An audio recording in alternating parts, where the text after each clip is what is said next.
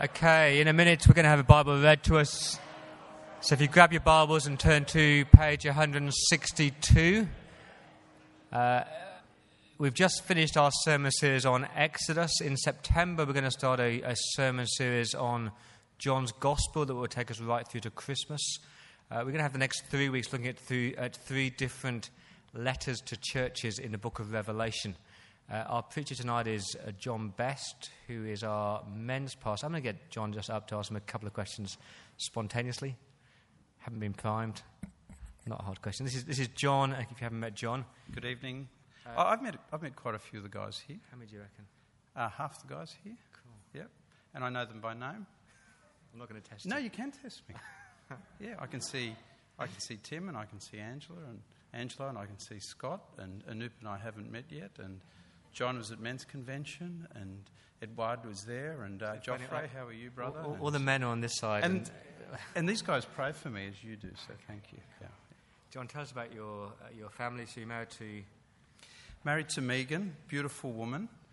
We've just celebrated 25 years 2 weeks ago, so we're thankful to God for that. And I've just sort of put a little marriage point in my sermon, but we have two daughters.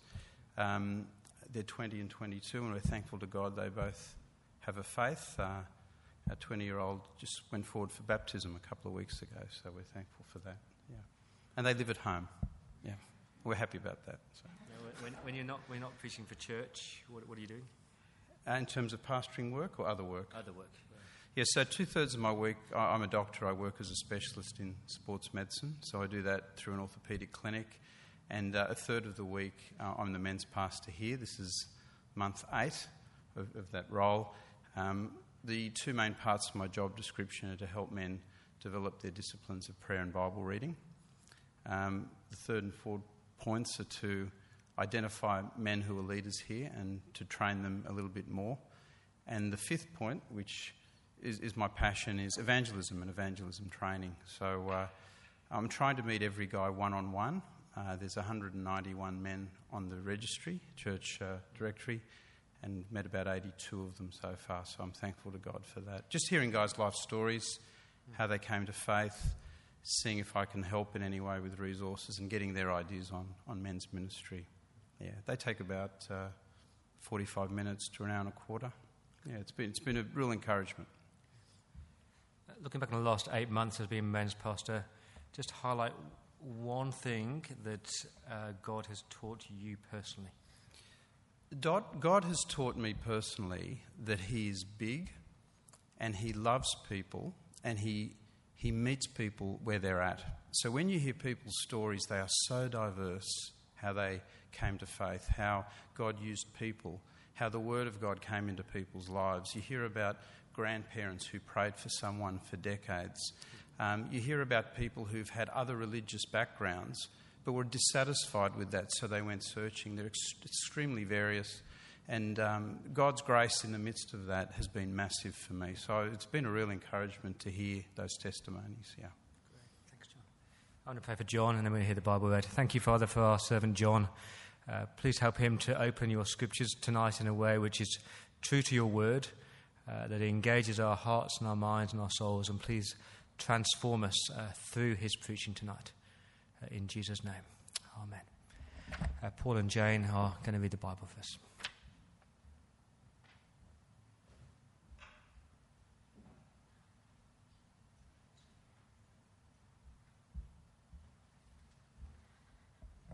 Okay, the first reading tonight comes from Deuteronomy chapter 6, starting at verse 4. Listen, Israel, the Lord our God, the Lord is one. Love the Lord your God with all your heart, with all your soul, and with all your strength. These words that I'm giving you today are to be in your heart.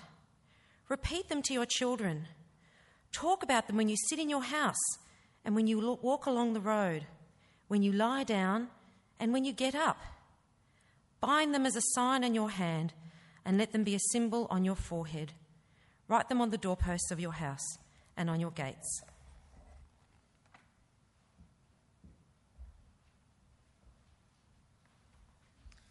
Hi, the second reading is from Revelation. It's on page 1126 of the Black Bibles. Revelation 2, 1-7. Write to the angel of the church in Ephesus, the one who holds the 7 stars in his right hand and who walks among the 7 gold lampstands says, I know your works, your labour, your endurance, and that you cannot tolerate evil. You have tested those who call themselves apostles and are not, and you have found them to be liars. You also possess endurance and have tolerated many things because of my name, and have not grown weary. But I have this against you. You have abandoned the love you had at first. Remember then how far you have fallen. Repent and do the works you did at first. Otherwise, I will come to you and remove your lampstand from its place, unless you repent. Yet you do have this. You hate the practices of the Nicolaitans, which I also hate. Anyone who has an ear should listen to what the Spirit says to the churches. I will give the victor the right to eat from the tree of life, which is in God's paradise. This is the word of the Lord.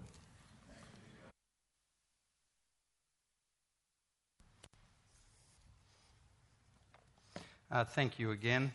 What I should have said also, that my wife Megan and I are members of the 9:45 a.m. congregation. I try and come here about every 6 weeks, and I always enjoy it when I do, so it's good to be back. Will you pray with me as we look at God's word together? Heavenly Father, we thank you that you are a speaking God, and as we look at your word, as Jesus has said, if we have ears to hear, please, Lord, give us not only ears to hear, but hearts that are open to transformation and change. And as our hearts change, may our lives change. May we seek to serve you and live for you. And we pray this in your precious name. Amen. I wonder how you feel about getting feedback or being reviewed. Have you been through that process where you've been reviewed or had feedback somewhere? Certainly when it's done well, it's very helpful. It's very helpful to find out strengths and weaknesses. It's very helpful to change from that. If it's done badly or unfairly, it's a disaster. It's a disaster, isn't it? It's so negative and deflating for the person and can leave scars. But if it's done well, it can be life-changing. For some people, it can be life-saving. So in my other job as a doctor, about a year ago, I was asked to do a reference for somebody. He was very capable. I was asked to give some feedback on his previous position. But I couldn't really write one, honestly, because I had noted that in the few months to 12 months before, his character had changed. It was around the excessive use of alcohol and some aggression with that. So what do? Do I not get the email? No, that's not right. Do I just try and sweep it over and hope he'll change? Will that be going against my conscience? I contacted him and I said, look, I can write a reference for you, but it's going to be pretty basic and I don't think it's going to help you. And I went through why. He was pretty unhappy. But it was the catalyst for him to then talk to other people who knew him. And I'm pleased to say that led to really a lot of honest self-analysis and change. What we have here, in what was just read by Paul, is a letter to a church which is feedback. It's feedback from God. And what we're going to do is look at it from the perspective of the resurrected Jesus talking. The resurrected Jesus talking. So my big idea is that the resurrected Jesus Christ, as the King and ruler of the universe, as the controller of life and death, he calls us to hold on to him and make him our first love. So in terms of the setting, the book of Revelation was written by the Apostle John. John was an older man at this time. He was exiled on an island of Patmos, and there may be a picture there for you coming up. And I did try and get funding from the parish council to do a little bit of research and visit there, but it didn't get up. No, I'm just joking. St. John's Monastery is at the top there. It is a Greek island at the moment. One of the guys at morning congregation asked me, are there many tours that go there? Kontiki tours, but they don't have that sort of tour. But it's a popular place. So John was actually there exiled because of Roman persecution to the churches in the Asia province.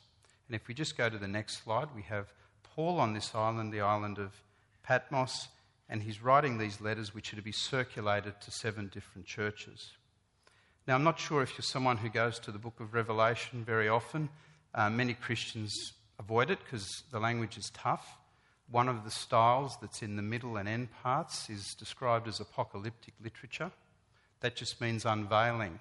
So it uses very powerful symbols and images to give a message. And this style of writing was very common. It's in other parts of the Bible, such as the book of Daniel. And it's usually written at a time when a church is heavily opposed or persecuted. Dr. Paul Barnett, who's a major New Testament historian, he states that the key theological features in Revelation are based on the gospel. And he has this terrific sentence which he says, the book of Revelation is apocalyptic literature that's infused with the gospel of the Lord Jesus Christ. So we actually see the gospel through Revelation. And a key point as we look at this, I would recommend, and has helped me enormously in my preparation, is to look at this as the resurrected Jesus Christ who's speaking. So what I'd like to do, and you'll need your Bibles, is we're going to go to chapter 1 and pick it up at verse 12. Chapter 1, verse 12. I don't know what you think about if someone were to say to you, what do you think about Jesus? What comes to mind?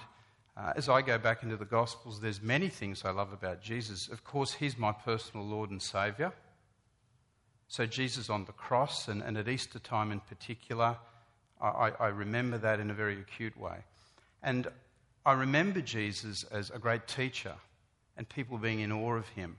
And I remember Jesus as being absolutely countercultural, almost revolutionary, in how he dealt with women and children, absolutely against the society and culture of his time. And I remember Jesus looking at the outsider. Zacchaeus, I'm going to your place. The woman in hemorrhage, Jairus' daughter, healing, raising people from the dead. I remember Jesus being angry at the temple. I remember Jesus crying at the death of his mate. But this picture here is a different Jesus. The Jesus in the Gospels toiled. The Jesus in the Gospel suffered. The Jesus in the Gospels had dirty feet a lot of the time. He would have been sweating a lot of the time. And we see a different Jesus who's speaking words of immense power, and I found this very helpful. So we'll pick it up at verse 12, and this is John hearing a voice, and Jesus telling him, I want you to record what I'm going to say. So chapter 1, verse 12. I turned to see whose voice it was that spoke to me. When I turned, I saw 7 gold lampstands, and among the lampstands was one like the Son of Man, dressed in a long robe and with a gold sash wrapped around his chest. Son of Man, we know, is a term that Jesus described himself. We have here a picture of royalty, kingship. He's in a robe, he's with a gold sash. He's the ruler. It's a kingly honour. And lampstands indicate the churches, and these 7 lampstands are the 7 churches. And Jesus is among them. He's among his churches in this province. Verse 14. His head and hair were white like wool, white as snow, and his eyes like a fiery flame. His feet were like fine bronze as it is fired in a furnace, and his voice like the sound of cascading waters. The colour white indicates purity. The white as snow and the woolliness could be ancient, wisdom, timeless. The fiery flame of the eyes may be judgment. And certainly feet with fine bronze. Bronze was a metal that withstood fire and heat. His voice like the sound of cascading waters, booming like Niagara Falls. This is a big Jesus. This is a resurrected Jesus who is speaking as the resurrected Jesus. He has won the victory. Death is defeated. Evil has been dealt with. This is our Saviour. The kingdom is here. He's speaking as king and ruler. And this is how he speaks, and this is how he looks. Verse 16, he had 7 stars in his right hand, and a sharp double-edged sword came from his mouth. His face was shining like the sun at midday. So the sun at midday is as bright as it could be. The word of God is described as a 2-edged sword, a device that is efficient, a device that pierces, a device that, well, there's nothing like it. Jesus is the word, and he speaks the word. So what happened to John? Verse 17. When I saw him, I fell at his feet like a dead man. I thought he was dead. It's understandable. What an immense picture, what an immense encounter to have. And John was with Jesus. He'd had his encounters with Jesus, but this, and look at what Jesus does. He laid his right hand on me and he said, don't be afraid. Big but tender. Don't be afraid. I'm the first and the last and the living one. I was dead, but look, I'm alive forever and ever, and I hold the keys of death and Hades. Friends, may I encourage you as we just look at the text now to have this picture of Jesus in your mind, this big picture. This picture of the Jesus who has conquered death itself. He's living eternally. He's ushering in and has ushered in the kingdom of God. I don't know how you feel about that. Is it too fantastic to imagine? It's easier to see a human picture, but this is our Jesus, our God. He's big. He's big and he has something to say. The church in Ephesus had been around for some time. So the book of Revelation, this book was written around about 80 or 90 AD. They'd already received other writings and teachings from the Apostle Paul. It's possible that the church had been around for at least 30 or 40 years. So some of the Christians who were alive had been Christians for at least 30 or 40 years. There was a maturity in that church. Ephesus was a large city, around about 250,000 people were there. And in these letters, that will be 2 more will be unpacked over the next 2 weeks, there's a rhythm. There's a rhythm in how they're presented. We get praise and acknowledgement for certain things from Jesus. We get this rebuke and correction from him, this call to repent and turn, and then a promise. And then a promise. So let's look at these bit by bit. First of all, praise from Jesus. How we live matters. How we live matters. Verses 2, 3 and 6. Let's look at verses 2 and 3. Jesus says, I know your works, your labour and your endurance, and that you cannot tolerate evil. You have tested those who call themselves apostles and are not, and you found them to be liars. You also possess endurance and have tolerated many things because of my name, and have not grown weary. Jesus has noticed. He's noticed they've worked hard. He's noticed that it's been labour. He's noticed that they've endured. He's noticed that they've even endured in his name and have suffered for that. He's noticed that they've tested false teachers and discarded them as liars. And in verse 6 we see about this group, yet you do have this, you hate the practices of the Nicolaitans, which I also hate. Now they're not some Greek soccer team or political party. It seems that the Nicolaitans, who appear again in verse 15 in one of the other letters to the church in Pergamon, they may have actually been Christians who then shifted to pagan and idol worship. So they sort of hung on to some things, but then they introduced others. Syncretism. Jesus hates that. That displacement in our heart for him. He hates that. The thing that I find curious is that he commends and acknowledges the works. And if we looked at a church with this sort of CV, 8 out of 10, credit, distinction, what do you give them? It's not bad. It's not bad. But Jesus in verse 4 goes straight to the heart. Goes straight to the heart. I've seen all these things, he said that in verse 4, but I have this against you. You have abandoned the love you had at first. Abandon the love you had at first. If we just accept that our love comes from our heart, from our deep bits, and the Bible describes that part of us, our core, our heart, as what governs our thought, our life, our action, our motivation, Jesus is basically saying you're operating without me in your heart. You've abandoned me. You've abandoned what captured you. And he acknowledges that they used to have it. He acknowledges in verse 5, you did these at first. So what happened to these people? What happened to this church? What was the drift? How did they sort of shift from that? Some years ago, about 10 years ago, I'll just say my wife and I were having stress in our marriage. Sometimes men aren't very good at listening. I don't know if you guys know that, but sometimes men aren't good, but it's complicated. But anyway, we went and did a marriage enrichment weekend, which was very helpful. And I went back and I had the notes from it actually. And there was a section where one of the facilitators gave us this exercise, this discipline, where he wanted us to go off, sit side by side and not speak, but write down on a sheet all the things that were our first love for each other. Basically said, push out and forget the things that have cluttered your heart.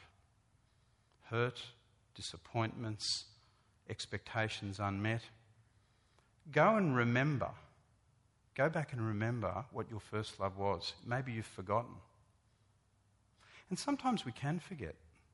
Sometimes it can be so simple as that. We can get so preoccupied with how things are busy, the pressures of this world, the hard knocks.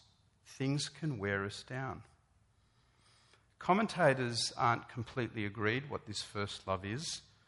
Is it the gospel? Is it a demonstration of love for each other? Is it a combination? But I think it's helpful just for a moment to see what Jesus says about love like he loves. So if you've got your Bibles open, we'll go to John's Gospel, chapter 15, verses 12 and 13. So page 994 if you have a church Bible. Page 994.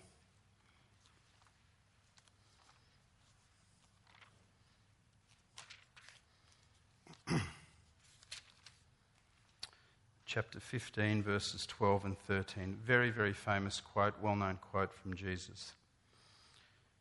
Chapter 15, verse 12. Jesus says, "This is my command, love one another as I have loved you. No one has greater love than this, that someone would lay down his life for his friends." So Jesus is saying, love like I loved. His love was sacrificial. He gave up his life for us, the innocent for the guilty. He wants our love to be sacrificial.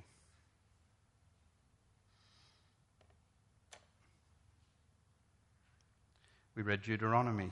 This is all through the scriptures. Love God totally, heart, soul, mind and strength. We did Exodus over the last 2 months. Commandment number 1, you shall have no other gods before me. We've looked at this theme of idols that occupy our heart.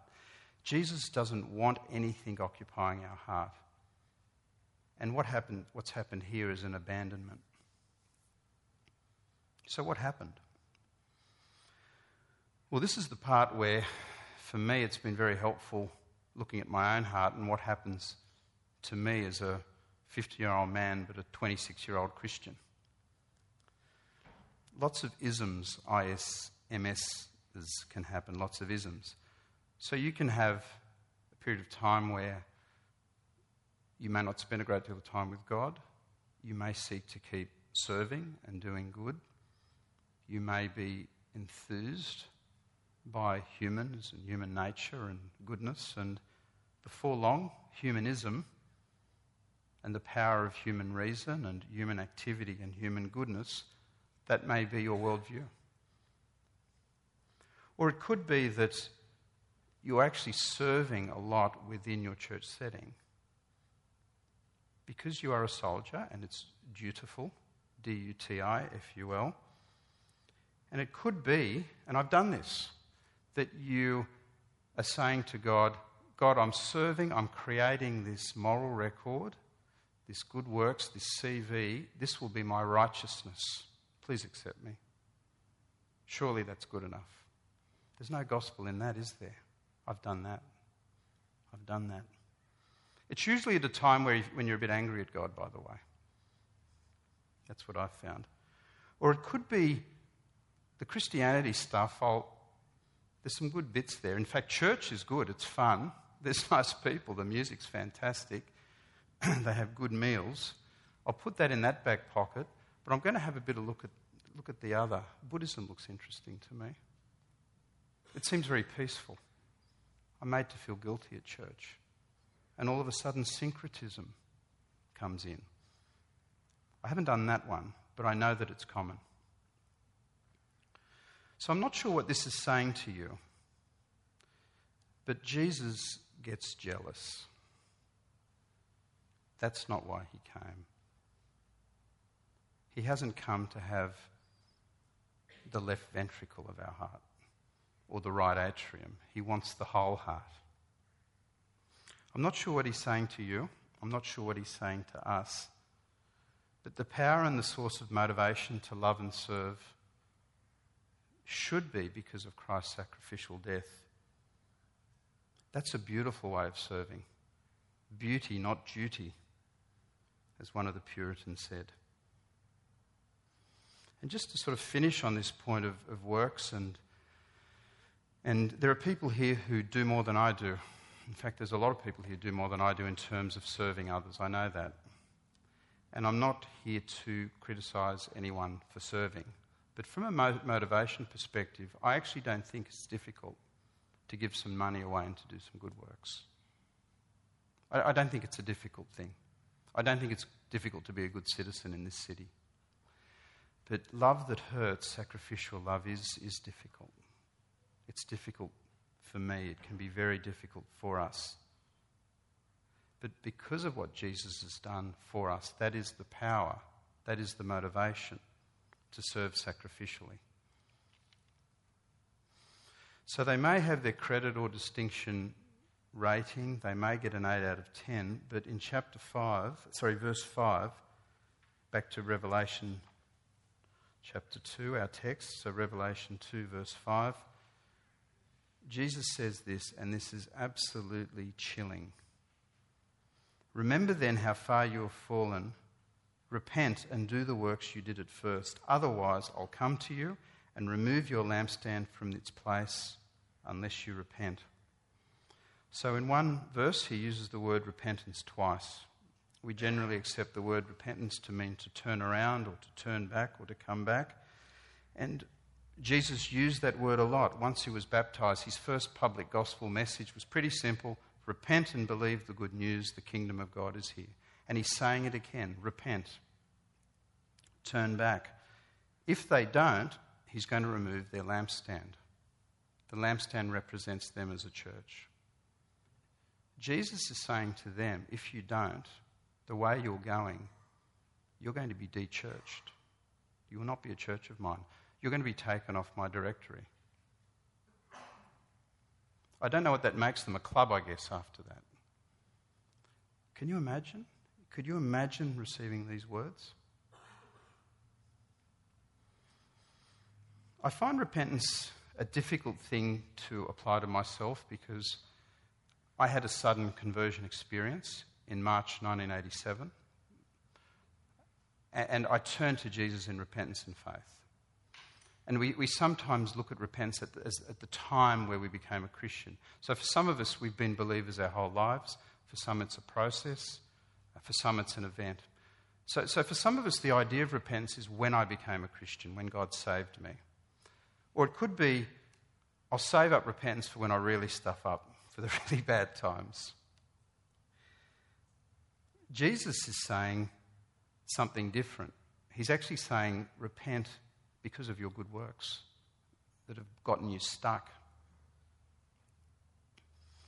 Martin Luther, the first Protestant, he says, all of life is repentance. All of life is repentance. In the Lord's Prayer, which Jesus insinuates that we should pray daily as we pray for our daily bread. There is forgiveness in that. So at least once a day we should be looking at doing that. So I find this quite chilling, really, because at one level you see that there's a church making an effort, but they've gone off track, they've drifted, and Jesus wants them to come back. He wants them to seek the wonder of Him as their first love. Simon Jackson sent me a quote from Charles Spurgeon, the 18th century preacher, on this passage. I'm just going to read a couple of sentences, and it's around this idea of losing your first love. This is what Spurgeon says. He says, "When we first loved the Saviour, how earnest we were. There was not a single thing in the Bible that we did not think most precious.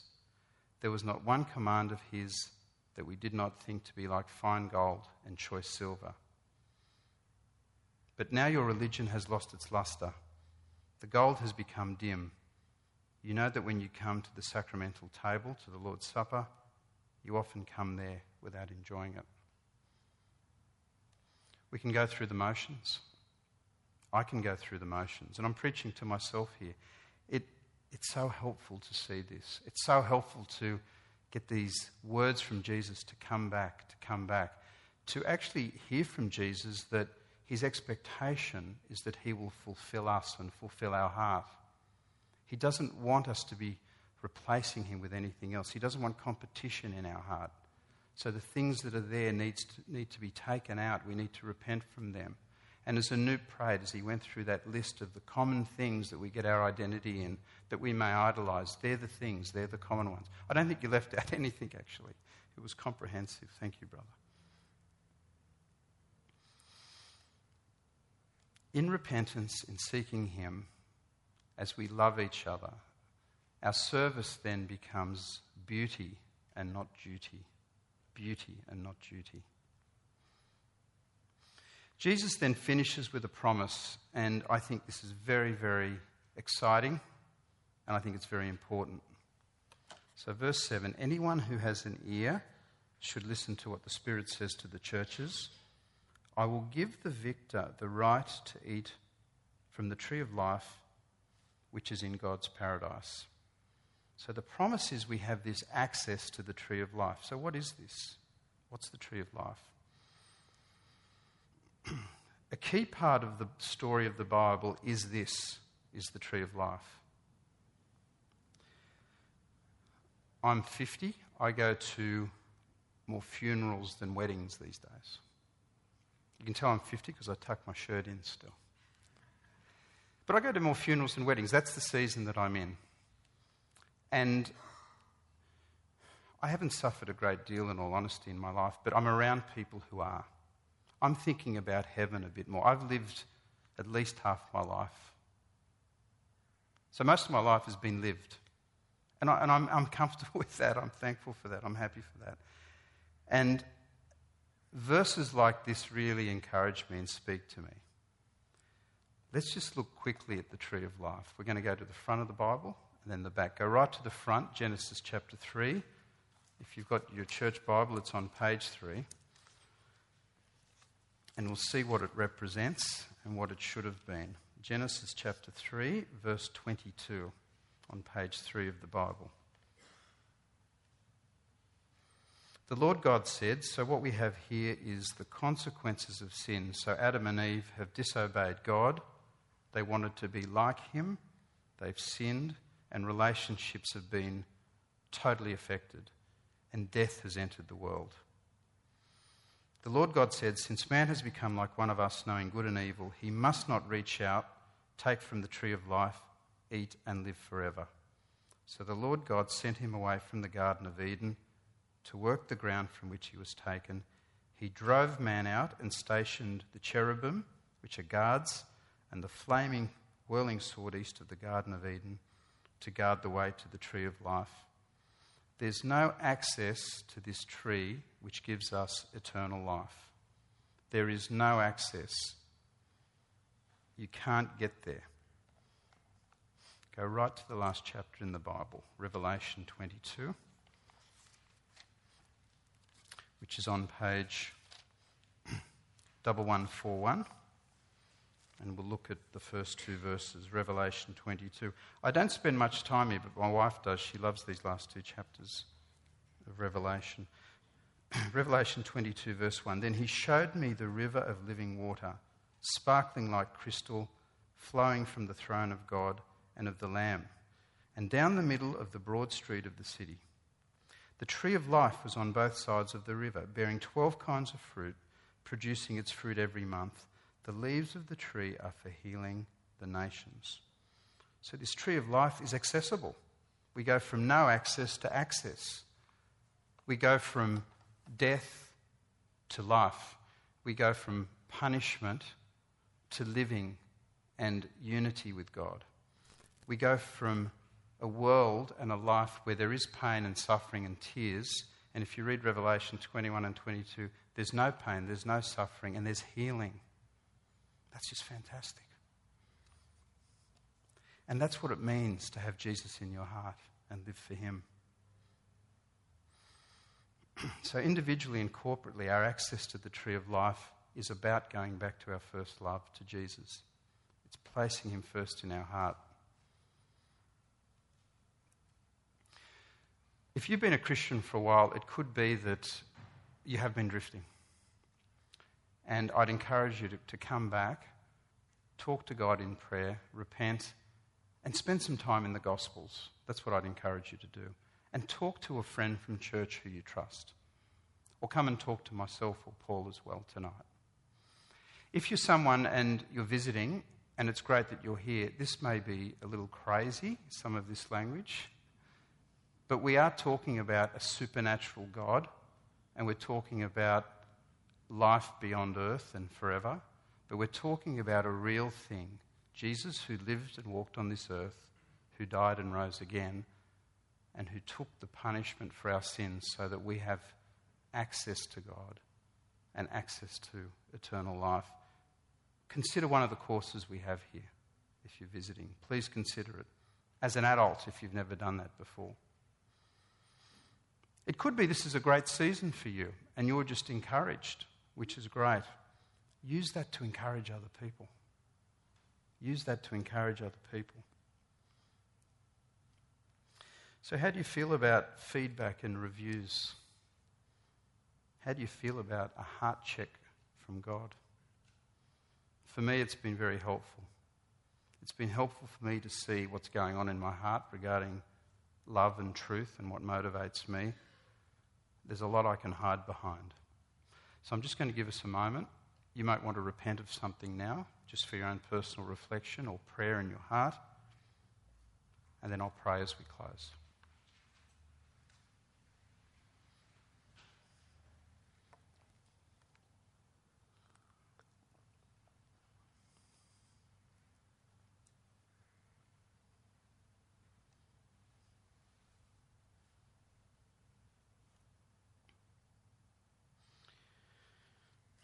Lord, we thank you for our resurrected Jesus, the King and ruler of this universe, the controller of life and death.